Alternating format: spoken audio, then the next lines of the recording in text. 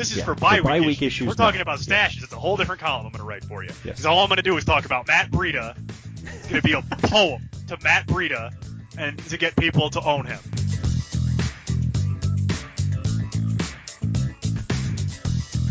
All right, welcome in, everybody. It's the Important Nonsense Podcast. I, of course, am your host, Steve Bonham. You can find me on Twitter at @nonsense_Steve. My co-host, Mr. Neil Smith, at @nonsense_Neil, or either one of us at Important Nonsense, all one word, on the Fantasy Life app. It is the most convenient, easiest way to find all of us. It has become my new addiction, Neil, going on that Fantasy Life app, giving people advice. So I am doing at least one Q&A a week. This week I've already done 2, just because of all the nonsense going on out there. So appreciate all the feedback on there and all the comments. And it's like I said, it's the easiest way to get. I told you that would become your new crack addiction. So that Summoner's War. Right, I got that itch to that Fantasy Life, but it is super convenient. And we in no way are affiliated with the Fantasy Life app, by the way. But if you don't have it, pick it up if you're a fantasy football player. If you're listening to this, it is a perfect app to throw on your phone. Because it gives you the updates. It's beautiful. Just take it. It's free. Sign up. Yeah. You'll love it. It gives you updates. I've been getting like the trades, the Zeke news, like all that information that I get it first from the Fantasy Life app, and then I'll see it on Twitter, and then I'll get it from like the NFL app, and then finally last I'll get it from the ESPN Fantasy app, because that's kind of how that works. But yeah, you'll get all that information rolling in quickly. They're always the first to break the stories. It's a great community of fantasy football players. And hey, if you're looking for, advice, like I said, perfect place to find us or anybody else to just post a poll and get information out there. It's a great community to be a part of, and we're happy to be a part of it. But ton of stuff to get to. Crazy weekend, to say the very least. And, I mean, the story of the weekend, in my mind, Neil, was, of course, the Browns being the Browns. Because they can't find a way to get out of their own way. No. It's their favorite thing to do. This story is perfectly in the Important Nonsense wheelhouse. It is exactly what we're here for, people. This is all off season, they were trying to get Jimmy Garoppolo. And then, as we'll get to later, Garoppolo moves and it's not to the Browns. Then they've got the number 12 pick for Deshaun Watson, and they traded away because they like Kaiser better, and now that hasn't worked out.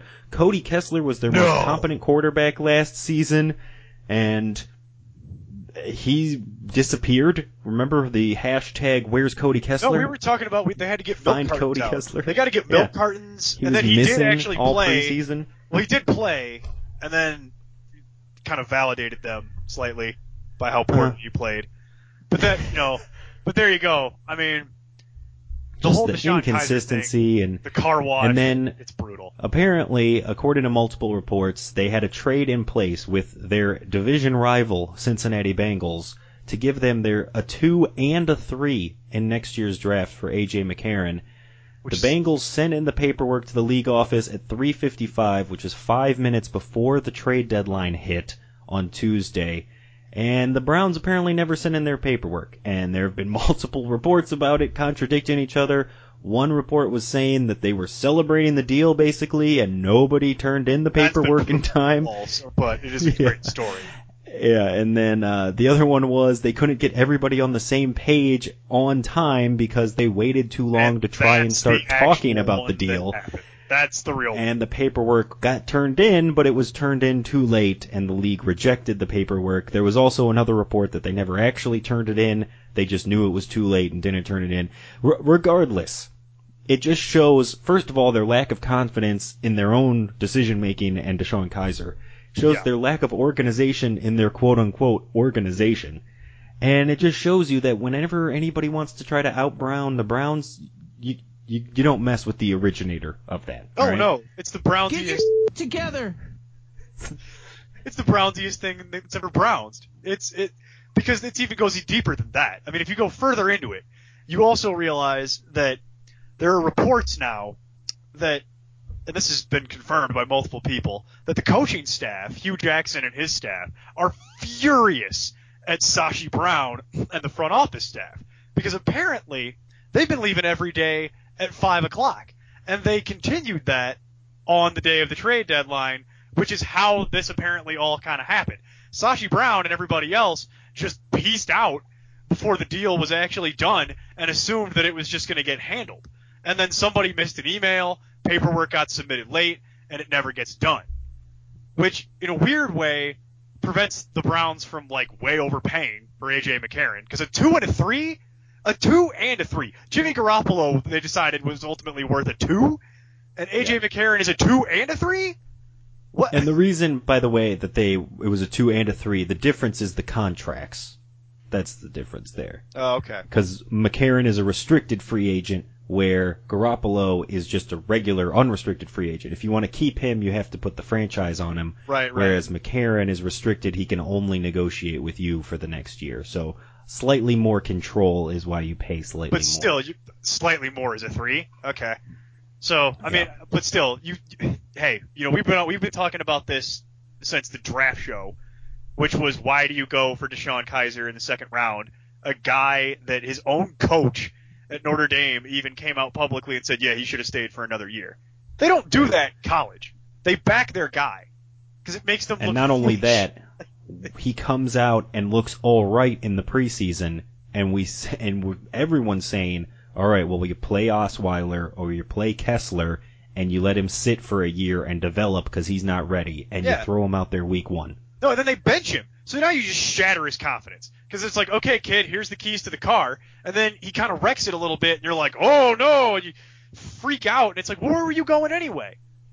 So Kevin Hogan is better back and suddenly? forth, So yeah. Kevin Hogan is now suddenly better?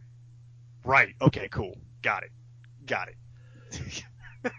Yeah. And on top of all of that, just keep in mind that this weekend they'll be paying $900,000 for Brock Osweiler to play for the Broncos.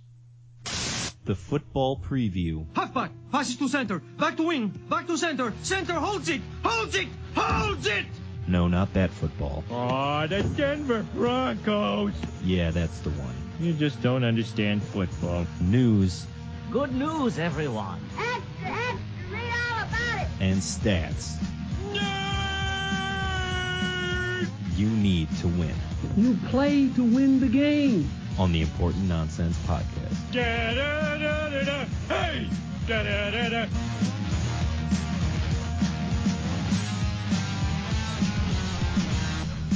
Unbelievable amount of news that came out of this weekend, so we got to get right into it and fly through it all as quickly as possible. First and foremost, of course, the Zeke suspension, the on-again, off-again relationship, hopefully is finally done. I hope that this appeal fails simply so it's just over with. Everybody wants to be done. It looks like it's finally going to happen. The suspension was finally upheld on Monday by the court. The judge says he's got to serve a suspension. They appealed that on Tuesday. That also was denied. So now they're just trying to do one final halt injunction that's probably not going to get done at the very least this week and maybe next week, but just let it happen. Just be done with it. So as of now, suspension is on. He's out the next 6 games, which means he would be back week 15 for the final 3 weeks of the NFL regular season, potentially, depending on how your structure is, the last 2 or 3 weeks of the fantasy playoffs. Morris has been taking the first team reps in the first practice today. Jerry Jones also came out and said he is the starter. Look, I still believe personally that McFadden is the guy that I would rather have. If both are gone and you need a flyer, Rod Smith is interesting just because he's got upside, whereas we kind of already know what DMC and Morris are. Reports were they were taking calls about getting a new running back yesterday before the deadline as well, though. So just because Morris currently has the keys to the backfield does not ensure that he is the starter by any stretch of the imagination. So there's no guarantee that he has any kind of run there. Just take it with a grain of salt until you see it on the field. Remember the story of Cameron Artis-Payne. Yep, that's all you really need to know. It's what we've been saying over and over again, is that McFadden has been inactive because he's too similar to Zeke. So if Zeke is out, you got to go McFadden. Do you still believe in that? That's what I'm going with until I see a game. The problem with this whole situation is that it just muddies it so much when they're coming out and saying, hey, we're going to give Morris a shot. The problem then becomes, okay, well, you're giving Alfred Morris a shot. Well, we've seen what that looks like. It's either really good or really bad. And if it's Which really is why bad, I believe McFadden is exactly. going to ultimately So if it's have really the bad, job. and especially if it's really bad quickly, well, they're not going to stick around with it. I mean, they're just going to they're going to roll the hot hand. That's what they're going to do. And look, maybe if I had to put it this way, I'll put it to you this way, because we're going to talk about this later in the bye week issue section. It might be Morris for this week, but if I'm making decisions, it's probably McFadden for the rest of the year, or for the duration of the suspension, if you will. Meanwhile, Osweiler named the new starter in Denver after they finally had enough of Trevor Siemian turning the ball over to the other team.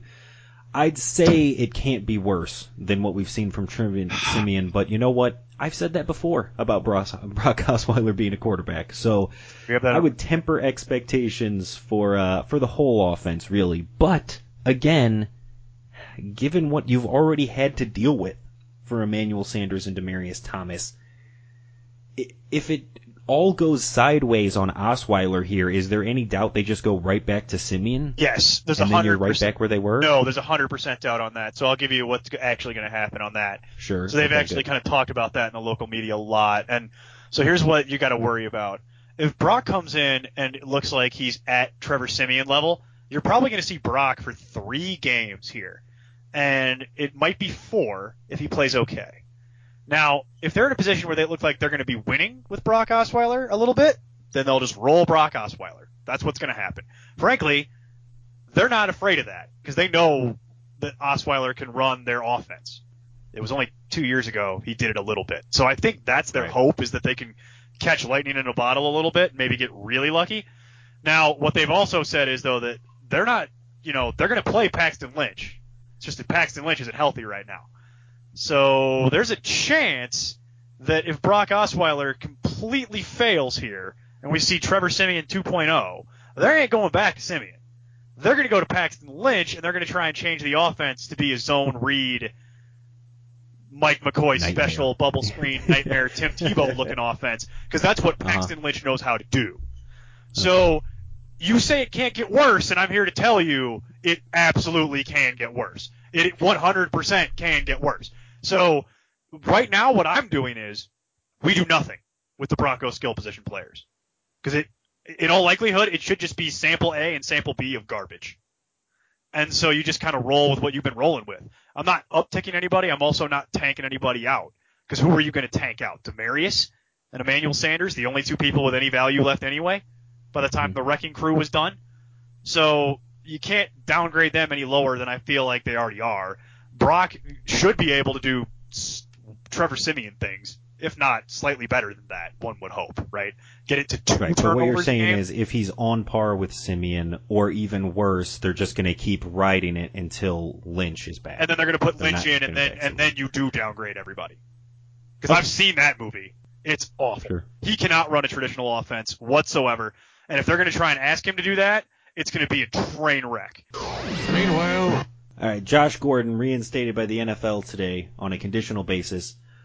He's rejoined the team, but he cannot practice until November 20th, and he can't play until the 27th of November. So he'd be eligible for weeks 13 through 17, assuming he stays sober and completes all the conditions of the behind doors tests and everything he has to go through.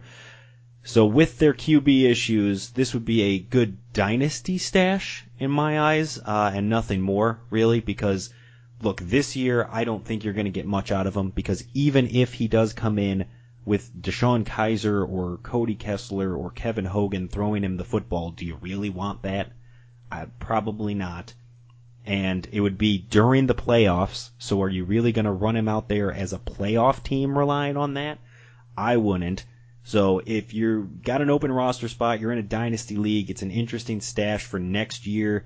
Again, maybe he gets an off-season trade and goes to a real team, or maybe they sign a QB or draft a good QB next year, and that could help out his value, and you've got him on your bench in a dynasty league at a discount. Or maybe it's him and Corey Coleman, which, if Corey Coleman was ever going to play more than 3 games a year. Mm-hmm.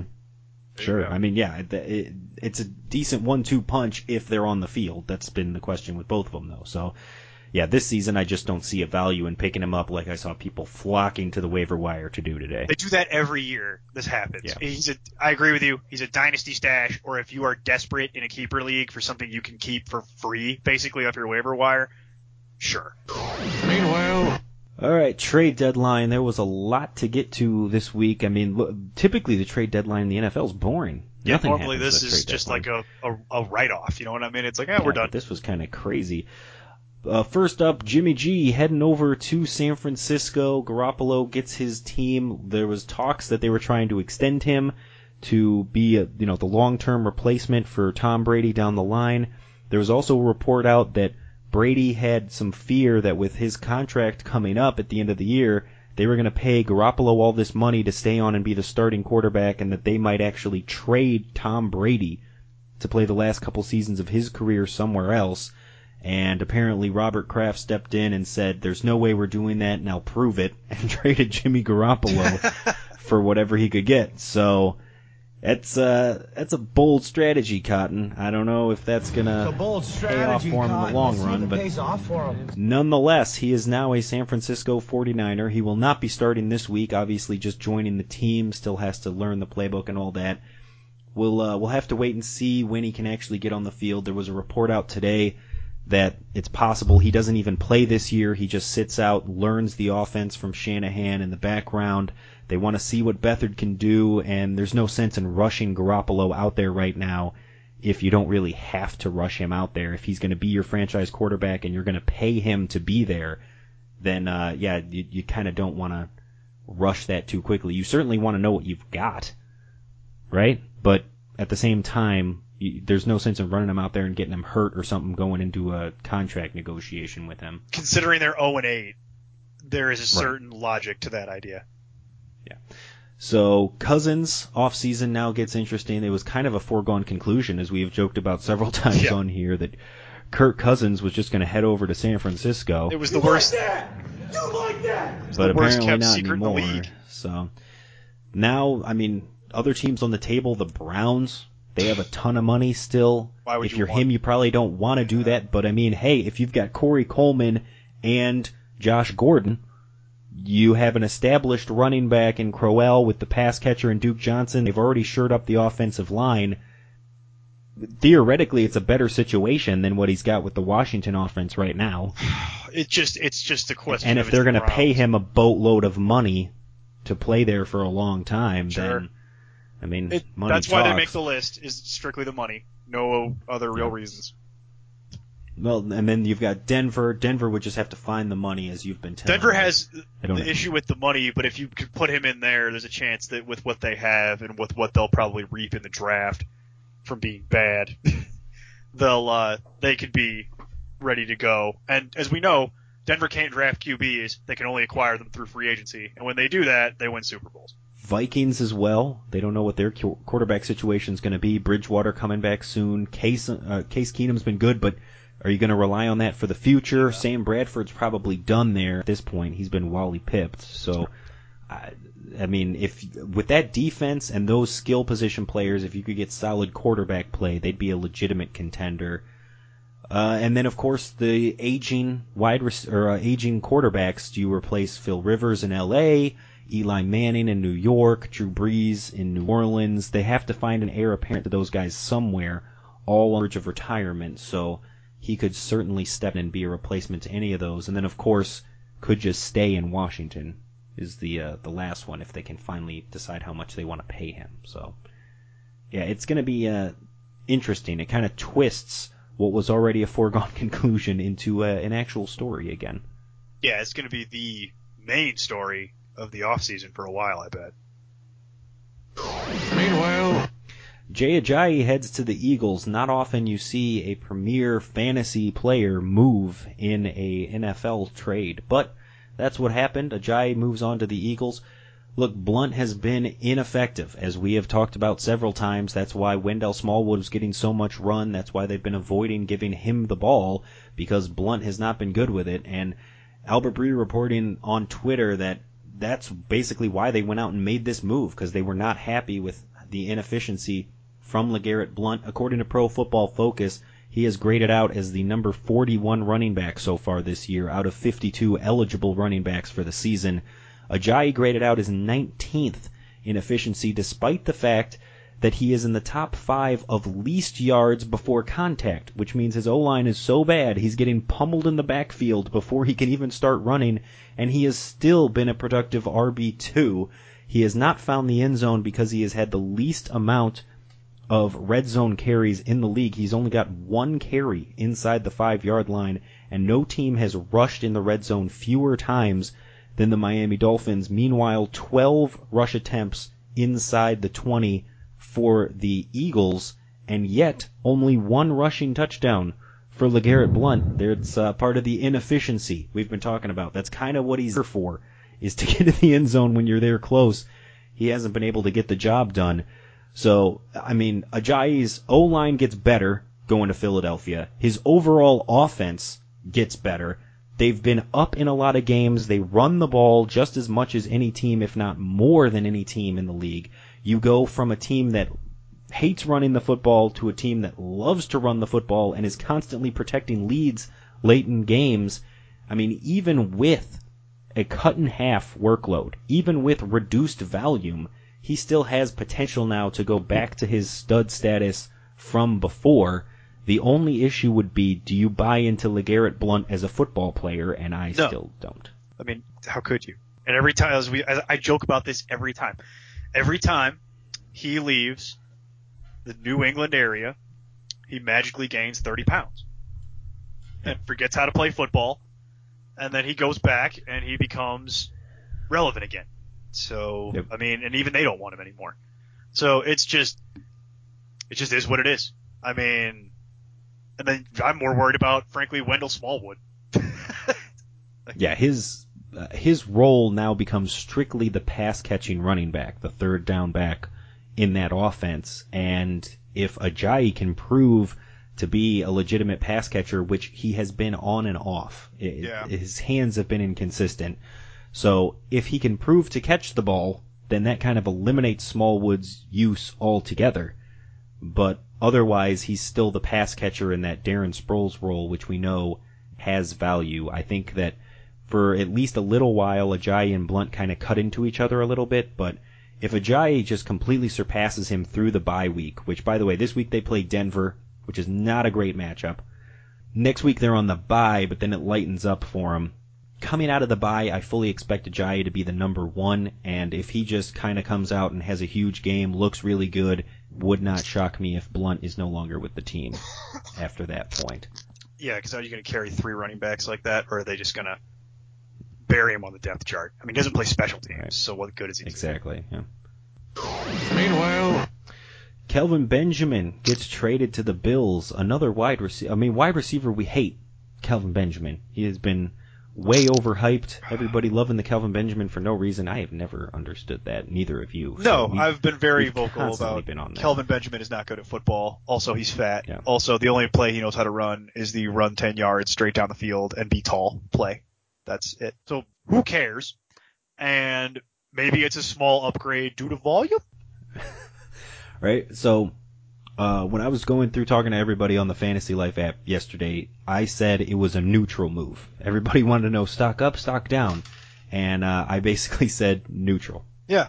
It's the same thing. You're going from one team that is a run-heavy offense relying on defense to another team that is run-heavy offense relying on defense. That's it. Yep. His city and jersey changed, but otherwise it's the exact same situation he was in before. He's going to have to learn the playbook now. I mean, yeah. And now they can actually run the offense they wanted to, by the way, because now Jordan Matthews can go into the slot and Zay Jones is not the number 1 wide receiver, right, which true. is an upgrade for Zay Jones, because you look at what Devin Funchess has been able to do. Matthews, yeah, I mean, you look at what Funchess has been able to do on the other side of Benjamin for the Panthers, which hasn't been great, but it's been at least flex-worthy for Funchess this year. Mm-hmm. And now that could be, Jones, where he's been basically just waiver wire fodder because he's been pretty trash. But again, too many drops. It relieves the pressure off of him, so he's no longer the clear top target, so he doesn't have to get the number 1 cornerback matchup. but he's still top of the league, or near the top at least, in drop rate. So again, if you're trying to rely on Zay Jones, I would just pump the brakes a little bit, proceed with caution. But speaking of Funchess, I mean, the overhype on Funchess, of all the trades and everything that happened over the last couple of days, the biggest overreaction I've seen is people going out and saying, "Oh my God, Devin Funchess is a wide receiver 1. He just became the biggest pickup. He is a waiver wire stud. You gotta go get Funchess. I am spending everything I can to trade for Funchess." Okay. Hold on. All just right. When you go out there and look at the numbers, Devin Funchess already led the team in targets and receptions since Greg Olsen's injury. He was already getting the ball a ton. He was already the biggest threat in that offense because Kelvin Benjamin was getting the number 1 coverage on the other side. It was leaving Funchess open. It was giving him opportunities, and now he's going to be the one getting that Kelvin Benjamin treatment. If anything, his numbers should plummet, not go up. So there is no universe where I think this helps him or somehow becomes better for him. And again, people kept telling me all day, like, oh, he was a rookie, you can't make that comparison, but I'm still making it. 2015, 2 years ago, when he was a rookie, remember Kelvin Benjamin got injured in the preseason, and Devin Funchess was the only guy left. Remember, that was the year with Philly Brown. Oh, yeah, I do remember that. And nobody else was on that roster. Devin Funchess was the number 1 wideout on that team, and he finished as wide receiver 30. Because he couldn't handle the pressure of the number 1. Flex. And everybody's saying that, oh, well, you can't say that because he was a rookie and it was different and blah, blah, blah. You're right, it is different. Now they have Christian McCaffrey. Now they have other options on that offense to get Greg the ball Olsen to. Back. Yeah, and they run the ball more than they ever have before. So you can't sit here and tell me that, oh, well, it doesn't matter. Well, 'cause it does. We've seen this before. We've seen Devin Funchess have the keys and not be able to do anything with it. And even if you want to tell me he's a significantly better player now, that's fine. But I still don't believe that now he's going to be getting the number 1 coverage, and he's literally, with Greg Olsen out, until Olsen comes back in about 3 weeks, we're only going to see 1 passing option in that offense, and his name is Devin Funchess. So you're going to put 3 guys on Funchess and say, good luck, kid. So if you want to bank all your fantasy hopes and dreams in that, I say good luck to you. And everybody that has been coming to me asking about it on the Fantasy Life app, you already know my advice has been sell, sell, sell. Anyone that wants to buy that bag of magic beans, they can go ahead and have it. But if you want to go ahead and risk on Funchess, you're on an island on your own there. Yeah, no, that's not something I'd be interested in at all. I mean, you want to talk about also people with injury issues of their own and drop rate issues of their own. I mean, so does it do anything for you? Curtis Samuel?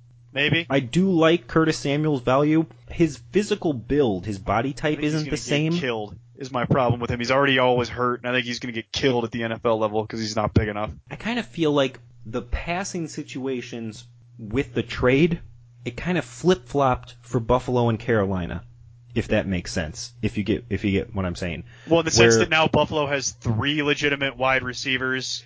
And right, where before you couldn't really rely on Matthews because the number 1 wide receiver was Zay Jones, who didn't really know what he was doing and you couldn't rely on. So you could kind of just go man-to-man on each of them and be all right with it. Yeah. Whereas now they gave Kelvin Benjamin to Buffalo. So now you have to focus on Benjamin.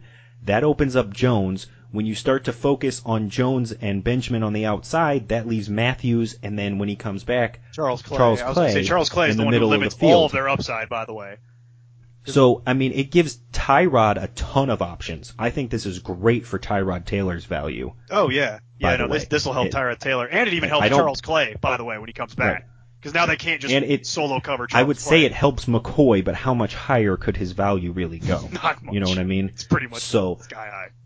Yeah, but like I said, I feel like it flip-flops because now when you're looking at Carolina, you've got the unreliable, unproven guy on the outside in Funchess. You have who knows on the other side of that, at the other outside receiver, and then you got Curtis Samuel coming out of the slot, who you can kind of just man-to-man on each of those guys and be fine with it with a safety over the top because there's no other real threat out there. I feel like their passing game is now going to look like Buffalo's has for the first half of this year, which has not been great.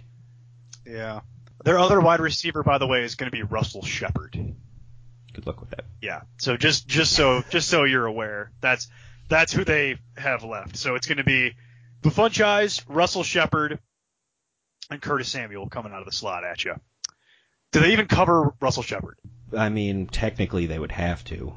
I suppose for formation. Shadow it. For formation purposes. Yeah, exactly. Yeah, I suppose so. You would have. Someone's going to have to be on the side, that side of the field just for lining up. Fair enough. Okay. Yeah.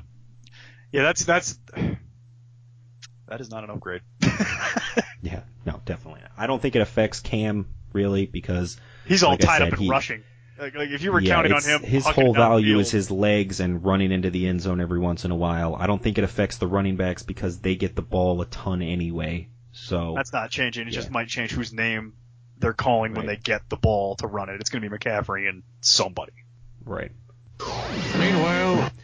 All right, hashtag bye week issues. This week Neil was able to fill in for me on the waiver wire column, so we'll keep mixing that up a little bit. I like doing that. So, Neil, on the bye week issues this week. Neil, what do you got?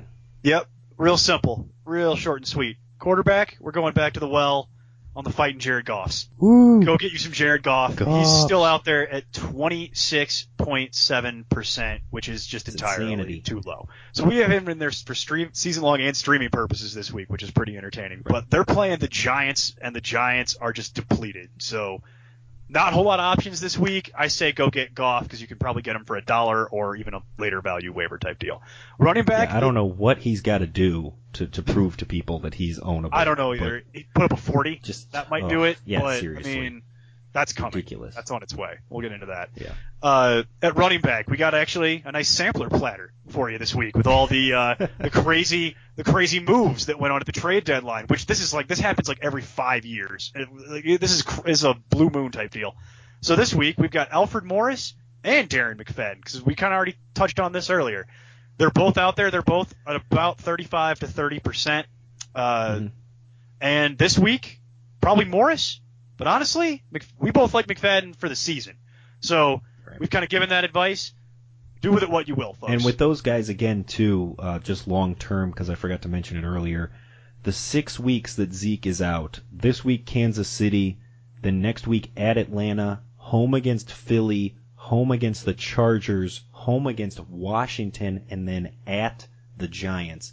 Their schedule gets significantly harder the second half of the year than it was the first half.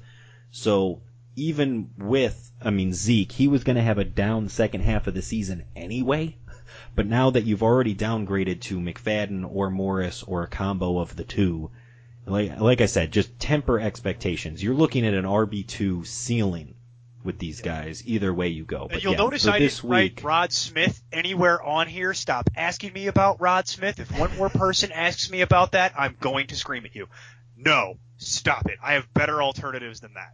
Thank you. I like Rod Smith as a stash. As a stash, fine, but this is for bye week issues. Not as a starter. This is for bye week issues. We're talking about stashes. It's a whole different column I'm going to write for you. Because all I'm going to do is talk about Matt Breida.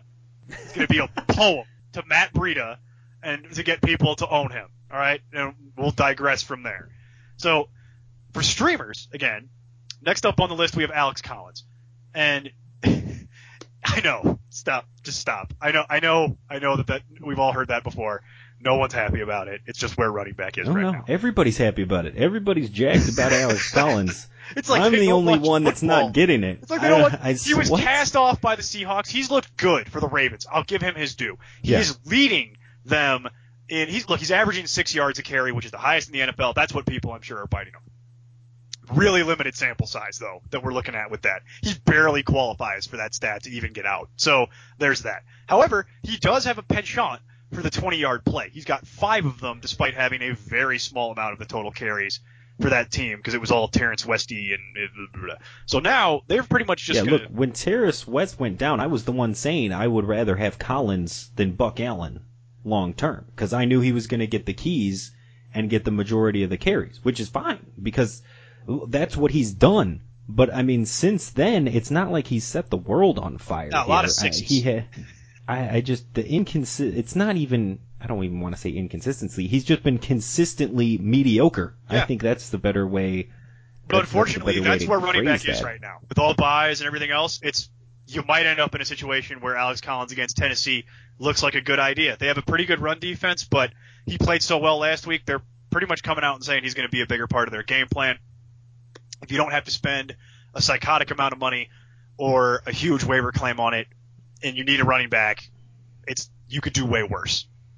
Yeah, I mean, again, since the injury to Terrence West, 8, 6, 5, 7, 3, and then an 18. And the reason he had an 18 was because that was the Thursday game when Baltimore went up huge because of defensive plays, and they were just literally running the ball the second half because there was no Joe Flacco. So they literally did nothing but run the ball in the second half, and he was the one getting the ball the whole time. Yeah, in a game they so won if you're starting 40 Alex Collins because you're desperate, that's totally fine. I get that. But if you're expecting anything more than a 6, you're probably playing the wrong guy. That's exactly my point, is that Alex Collins is a decent idea for this week because it's just depleted. And if you get anything out of him moving forward, great. But if you're counting on it and spending a lot of your fab, you are probably in a bad way. Can I interest you in Matt Breida?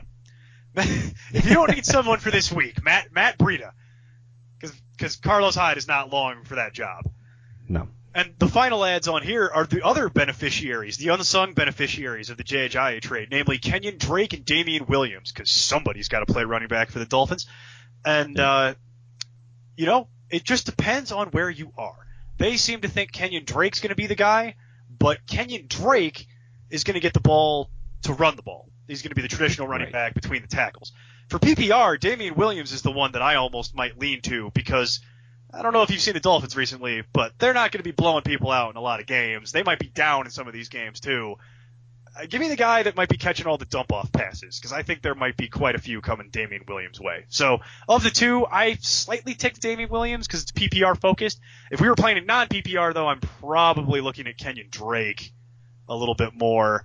However, again, if you're spending a lot of money on these guys and you're expecting more than I'm going to call it a 9 in PPR scoring from either one of them, you may need to level set your expectation. It's just running back. Yeah, either one is a flyer. It's just, like you said, dumpster fire there. Damian Williams has already been the pass catcher, and Ajayi getting all the run, and they're kind of assuming that Drake takes over the Ajayi role. I assume that also to be true, but again, when you look at what Ajayi's done, it hasn't been spectacular. It's been decent RB2, maybe low-end RB2 flex, depending on the size of your league, but I don't think he'll get that much run. I kind of think Damian Williams will get another opportunity to run the ball more than he has, not just be the pass catcher. So because of that, I am with you. I would lean Williams just because of his pass catchability in PPR. So transitioning now, wide receiver, real quick. These are some quick hitters. Marquise Goodwin, I know he had a 0 last week, and we recommended him. So we're going back to the well here. But it's mostly because this week they're playing the Cardinals. There it is. The age-old That's rule. It. Real Anyone simple, that folks. is on the Cardinals, against the Cardinals, not against Patrick Peterson. Doesn't take a genius. And as we're going to talk about, he might just be running free down the sideline. Really only takes one. And this is C.J. Beathard territory here still, so they're not going to change anything up. I'm expecting them to probably need to take some deep shots in that game. So it's going to be a wild game. And the other one is Robbie Anderson, which no one wants Robbie Anderson. He is the redheaded stepchild of fantasy wide receiver because he's Deshaun Jackson-esque. He's Deshaun Jackson light. Yep. However, 3 weeks in a row, double digits. He's learning how to catch the ball. You know, that critical part where when they throw it to you, you catch it. He seems to be working that out. He seems to be getting a little bit more of the target share.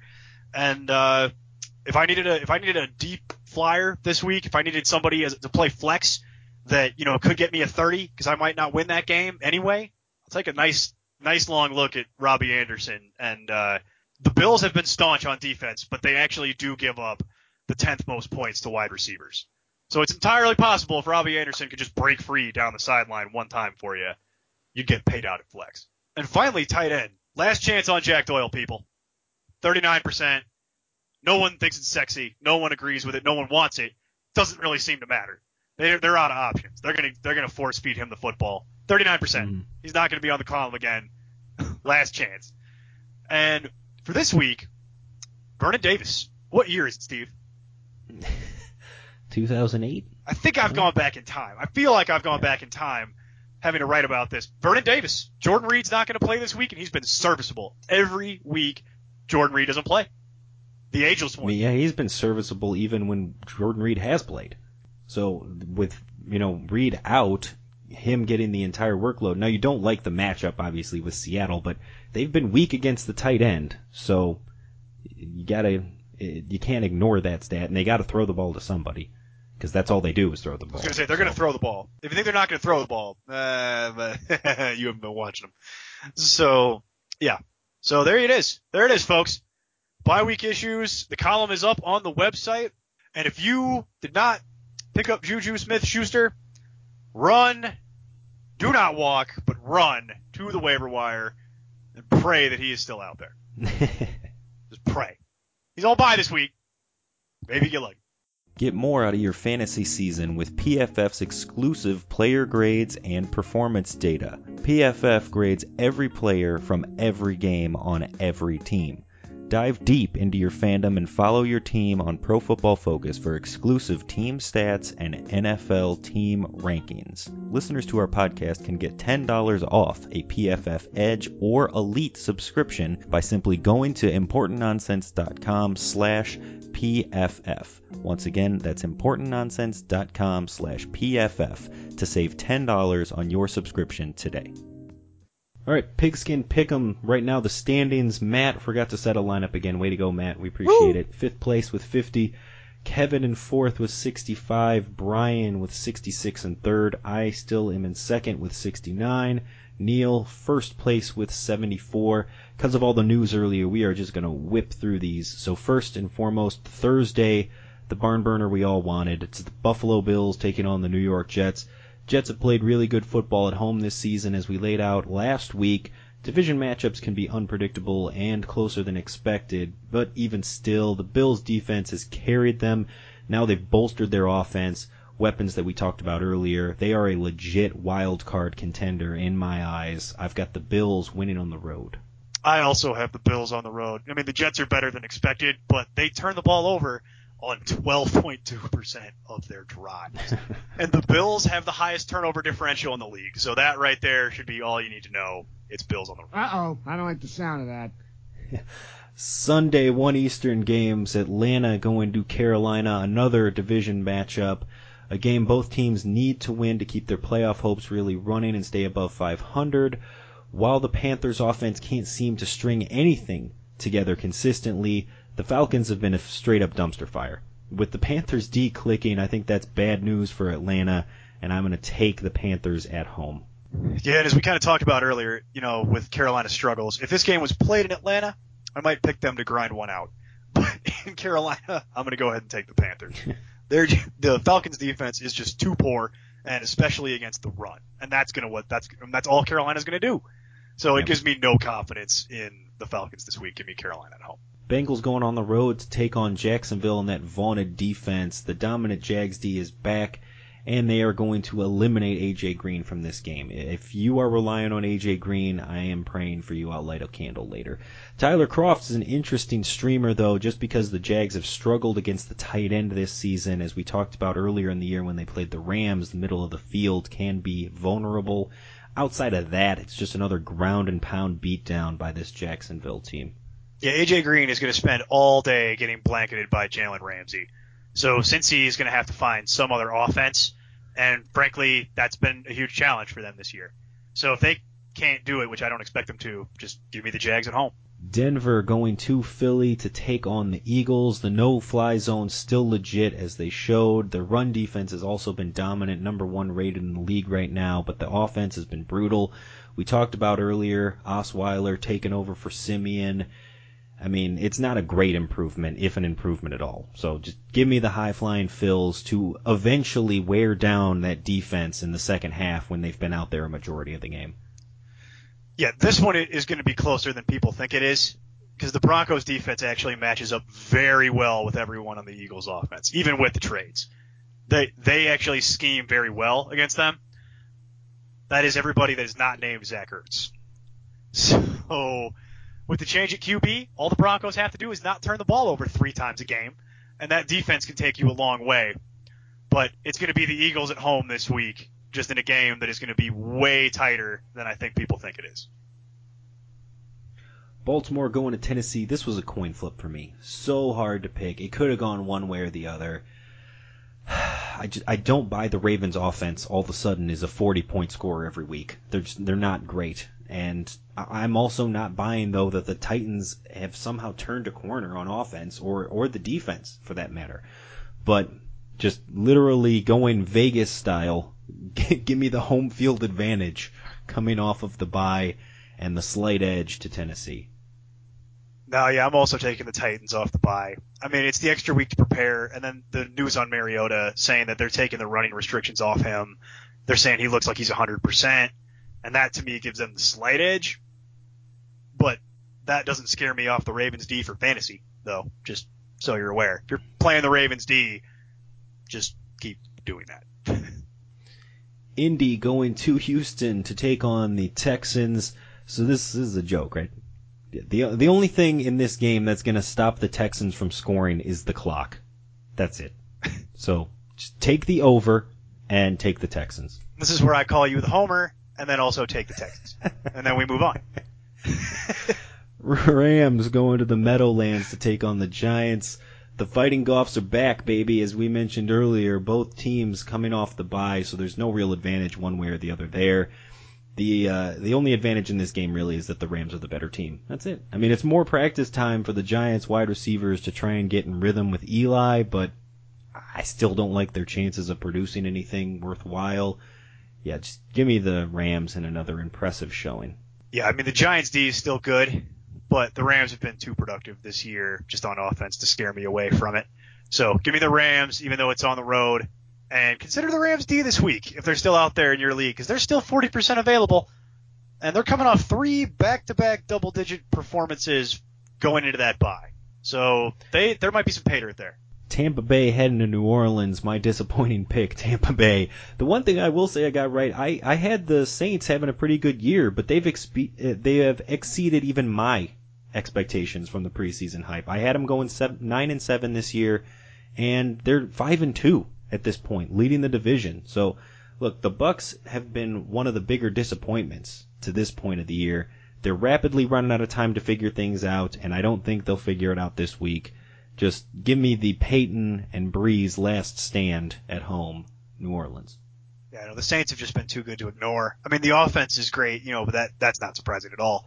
The biggest surprise is the defense has been competent, and that's high praise given what we've seen out of them over the years. Conversely, Tampa Bay's defense is just going full dumpster fire. Just they don't know what they're doing. And couple that with Jameis being beat up, look for the Saints to just go ahead and notch another one at home. Sunday late afternoon, Arizona, San Francisco, tickle fight of the week. I don't have the drop on here for that anymore, but I mean I could get it back. I will have to, because this is going to be pretty brutal. If you like bad football, this one's for you. Yeah, this is the game that'll be on the red zone all day, because it'll just be all in the red zone, constantly back and forth. With all the headlines about Jimmy G and the focus on 2018 for the Niners, people are overlooking the fact that Beathard's actually been competent for the 49ers, and that Drew Stanton, yes, that Drew Stanton, is the guy back under center for a beyond beat-up Cardinals team. They are so bitten by the injury bug that in a hard-fought division match, I am giving the Niners their first win of the season at home. Upset of the week. Yeah, that's a negatory there.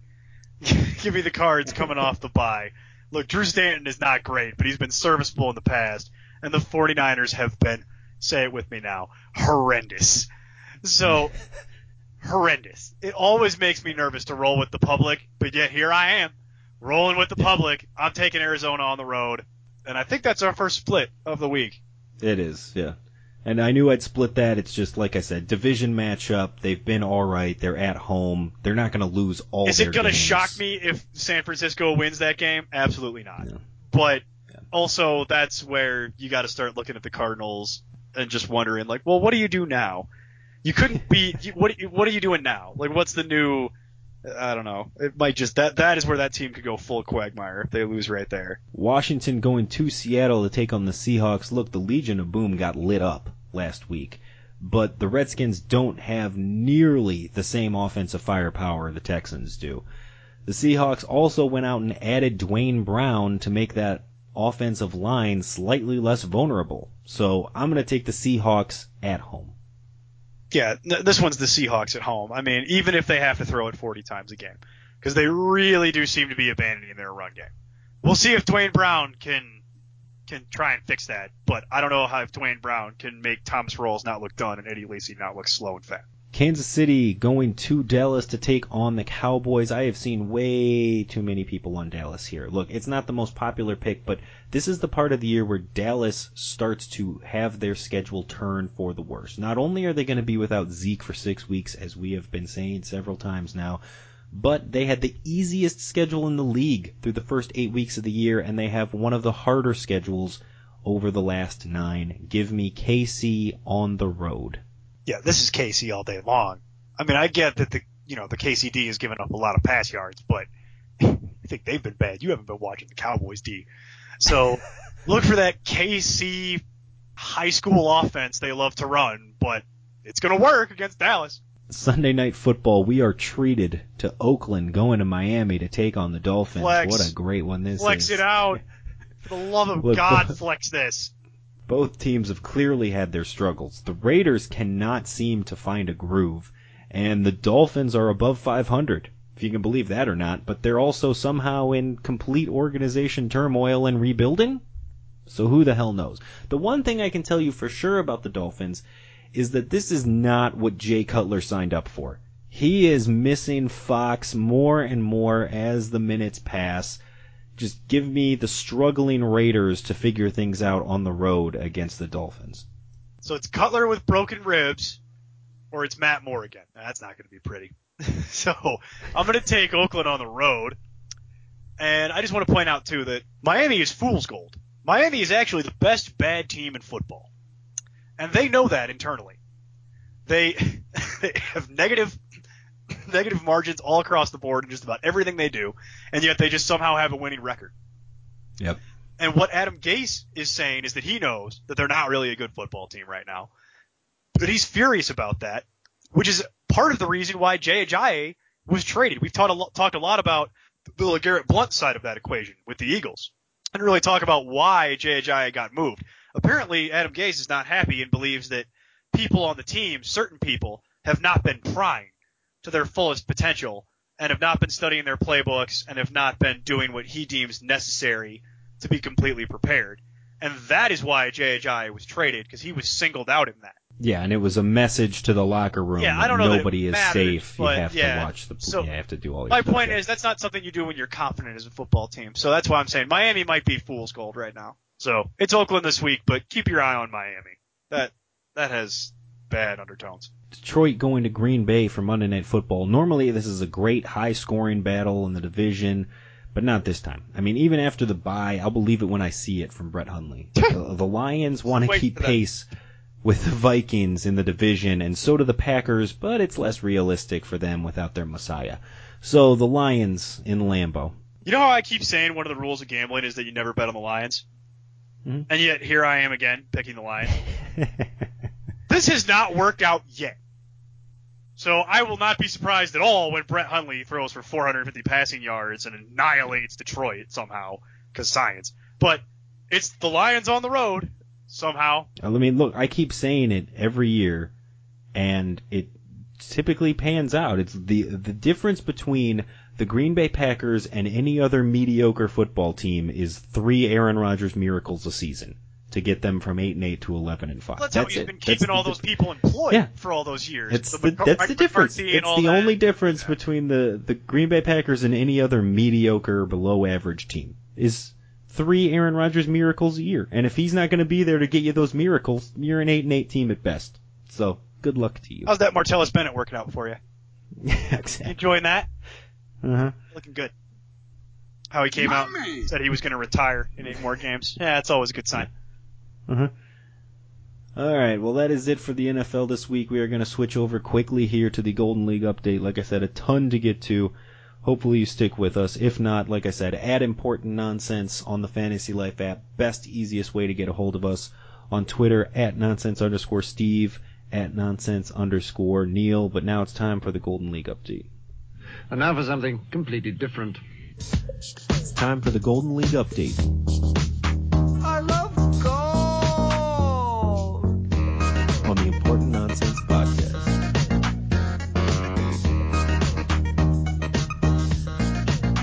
So once again, another stand-in shakeup has 10 teams at 500 or better. That is ridiculous. Most in a long, long time since that has happened. Matt, still the only team officially eliminated from the playoffs. He, of course, tied Eric's record for the worst start ever at 0-8. He will try to avoid being number one in history in that category this weekend. Lisa needs a win to stay alive as well this weekend. With everyone still alive, next week is the trade deadline, which buyers and sellers can be anyone's guess at this point, because outside of Lisa, everyone will be in live. And if Lisa wins her game, then literally everyone but Matt will still be alive. So who knows what's going to happen with the trade market next weekend, if anything at all. That'll be a huge storyline for us to watch going into that. The trade deadline will hit as we're recording next week. So that could be a banana sandwich show for me to have to deal with. Yeah, it's going to be great. So. Live show, basically, where we have to stop recording it like 3 much. times to re-record it. Yeah. But as we continue to say, history has said 6-5 is good enough to make the postseason. 2 weeks ago, we had 5 teams at 4-2, looking like they were strong contenders to easily get to that 6-win threshold and make the postseason. Since then, those teams have gone a combined 3-7. The 4 teams that were behind them, however, at 3-3 have gone 6-2, and the only 2 losses were against each other. When Sandman lost to me, and you unfortunately lost to Brian this past weekend. Superfan Brian stealing one in the end. So, again, 6-2, but the 2 losses were to Can't each say other. what I want to say because it would just get cut out. Of the 3-3 teams. Nobody of those original 4-2 teams is higher than 5-3 right now. You had 3 teams going 1-1 and 2 teams winless since that point. So that brings us to the power rankings update for the week. The number 1 team stays the same. Flynn, such a dominant lead on there, despite yet another loss. At 4-4 is still the number 1 team. Brian moves up 2 spots, however, taking over the number 2 slot. I moved up 2 spots as well, moving up to number 3. Paul drops 2 spots with his second consecutive loss to 4th. David's loss drops him down 2 slots to 5th. You remained at 6, while Tony moved up 2 to 7. Kevin up 2 spots again to 8. He seems to bounce back and forth between 8 and 10 on a week-in, week-out basis. Down 2 spots is Mr. Flynn to 9. Sandman down 2 spots to 10. Lisa and Matt continue to round it out. Playoff odds, as we have just 3 weeks left in the year. Brian leading the league, 91.6% chance of making the playoffs. If the season were to end today, he would be the number 1 seed. I am next with 91.4% chance to make the playoffs. David Flynn at 84.6%. Mr. Flynn at 78.2%. Kevin at 69%. Paul at 62%. Flynn at just 59%. He is 7th on that list. Chance to make the playoffs because of a harder schedule. You are at 35, basically. Tony at 14.5. Sandman at 11. Lisa at 2.5. And, of course, Matt, the only team currently eliminated. Our game of the week this week, as I mentioned, we have a few games that could have been game of the week. I mean, I'm playing Mr. 3, Flynn. yeah. In that matchup, again, if the season were to end today, I'm the number 2 seed. Mr. Flynn would be the 3. So, I mean, it'd be 2 of the top 3 teams going at it there. And then you, of course, taking on Kevin in a matchup that matters not only for a win, but also the potential tiebreaker. If you guys can finish the same, the heads-up tiebreaker, looks less and less likely that a heads-up tiebreaker will decide this. It's going to come down to points scored, really. But every win matters, so you versus Kevin is a big one. But the match I have circled here for our game of the week is number 4, Paul, taking on number 7, Tony. It's a critical game, really, for both teams. It's a 4-4 for each of them. Paul has, got his first real losing skid here, losing 2 games in a row. Tony, meanwhile, is on the uptick. He's won 2 games in a row here to get to 4-4 and keep his playoff hopes alive. Both really need this victory to keep thinking about the playoffs. Matchups can be kind of an issue here. Tony's got Dak Prescott going up against KC. He's running DeMarco Murray against Baltimore. Aaron Jones, who seems to have somehow taken over that number 1 spot against Detroit. Dez, again, paired up with Dak against KC. Marvin Jones against Green Bay in that same game. He's relying a lot on Monday night. ASJ taking on Buffalo. CJ Anderson against Philly. The Panthers D against Atlanta. And then Matt Prater, again, Monday Night Football. Matt Prater's good for a 20, though, as we know. As for Paul on the other side, Cam Newton against Atlanta. Todd Gurley going up against the Giants. Lamar Miller, who is questionable and did not really practice today, so keep an eye on that, going up against the Colts. Demaryius Thomas against Philly, again, the Brock Lobster.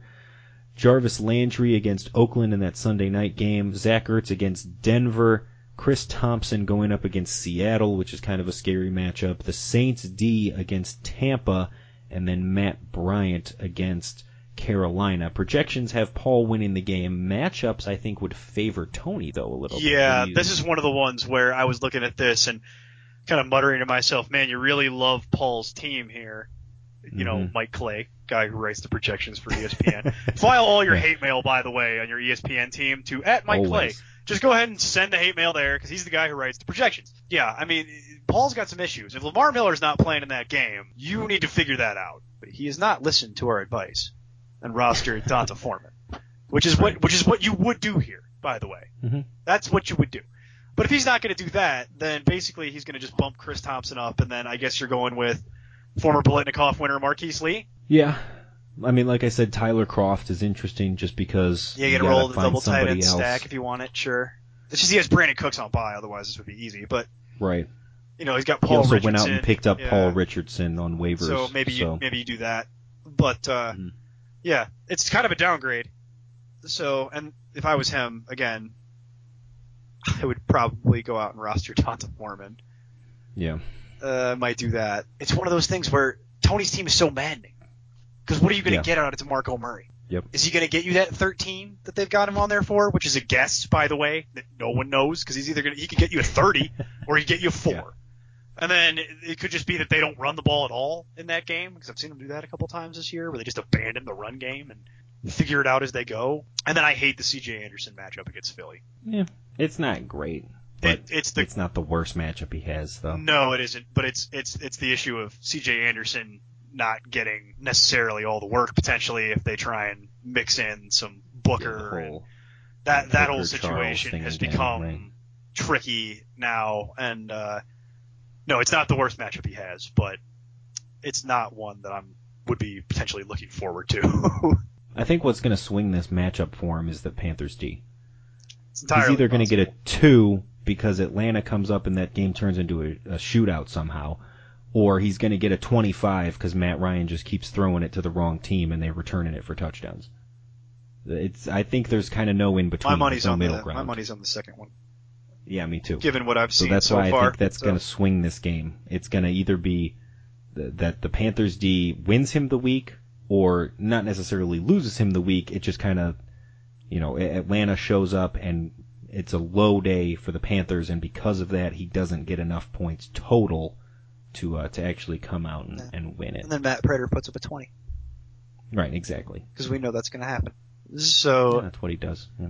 I mean, with Paul's team, it's like he has some excellent players and what are not, Yeah, he's got great players, just bad matchups. Yeah, so. They say Zach Ertz against Denver is not a great matchup, and I would disagree. I would disagree with that, but yeah, he's got a couple though that you're kind of like, that's not ideal. So it really does, and it's also the Cam Newton thing. I expect him to play, but I have such a hard time with him. Like, where's he at mentally? Yeah. They traded Kelvin Benjamin. Guessing they didn't consult with him on that. Yeah, he's already said he didn't understand that, but it is what it is. I mean, he's had a groove with Funchess, and now it's just does Ed Dixon interest him more? Somebody has to pick up It wasn't like Benjamin was getting no targets. It wasn't like he was getting a ton, but he was getting some somewhat red zone involved.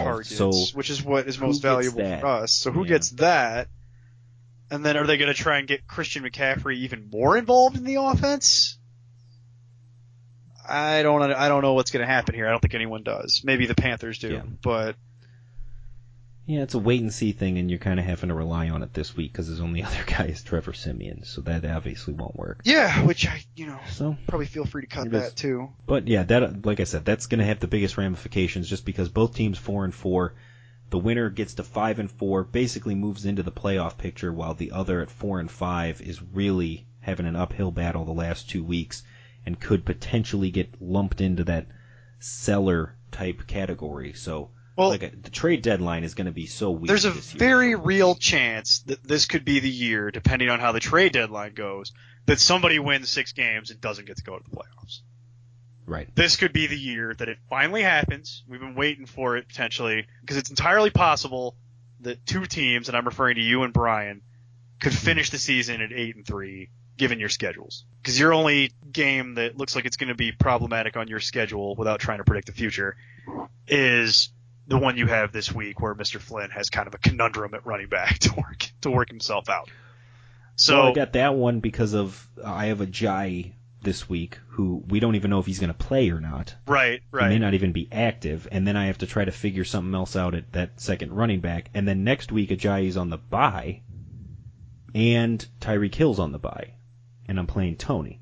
Right. So Tony's potentially fighting for a playoff spot, and I'm going to have 2 of my starters out of that game, which I wasn't expecting to have an issue with that, but now with the constant injuries for Devontae Parker, I don't know if he'll even be available to me, and now a bye week I wasn't expecting for Ajayi kind of throws a wrench into that. Yeah, so it makes it trickier though, but there was when I was running this yesterday, before some of this all kind of came down, it was possible the 2 of you were going to be 8-3, and then 2 other teams could have 7 wins, and then it's possible that 3 teams beyond that could all go 6-5, meaning that somebody gets left in the cold. Yeah, when I ran it through, like I said, I do the simulation for the playoff odds. It's going to be the most frequent occurrence that happened was there was 5 teams that actually finished at 1 team that finished 8-3, and that was David because of his schedule the rest of the way, and then 4 teams at 7-4,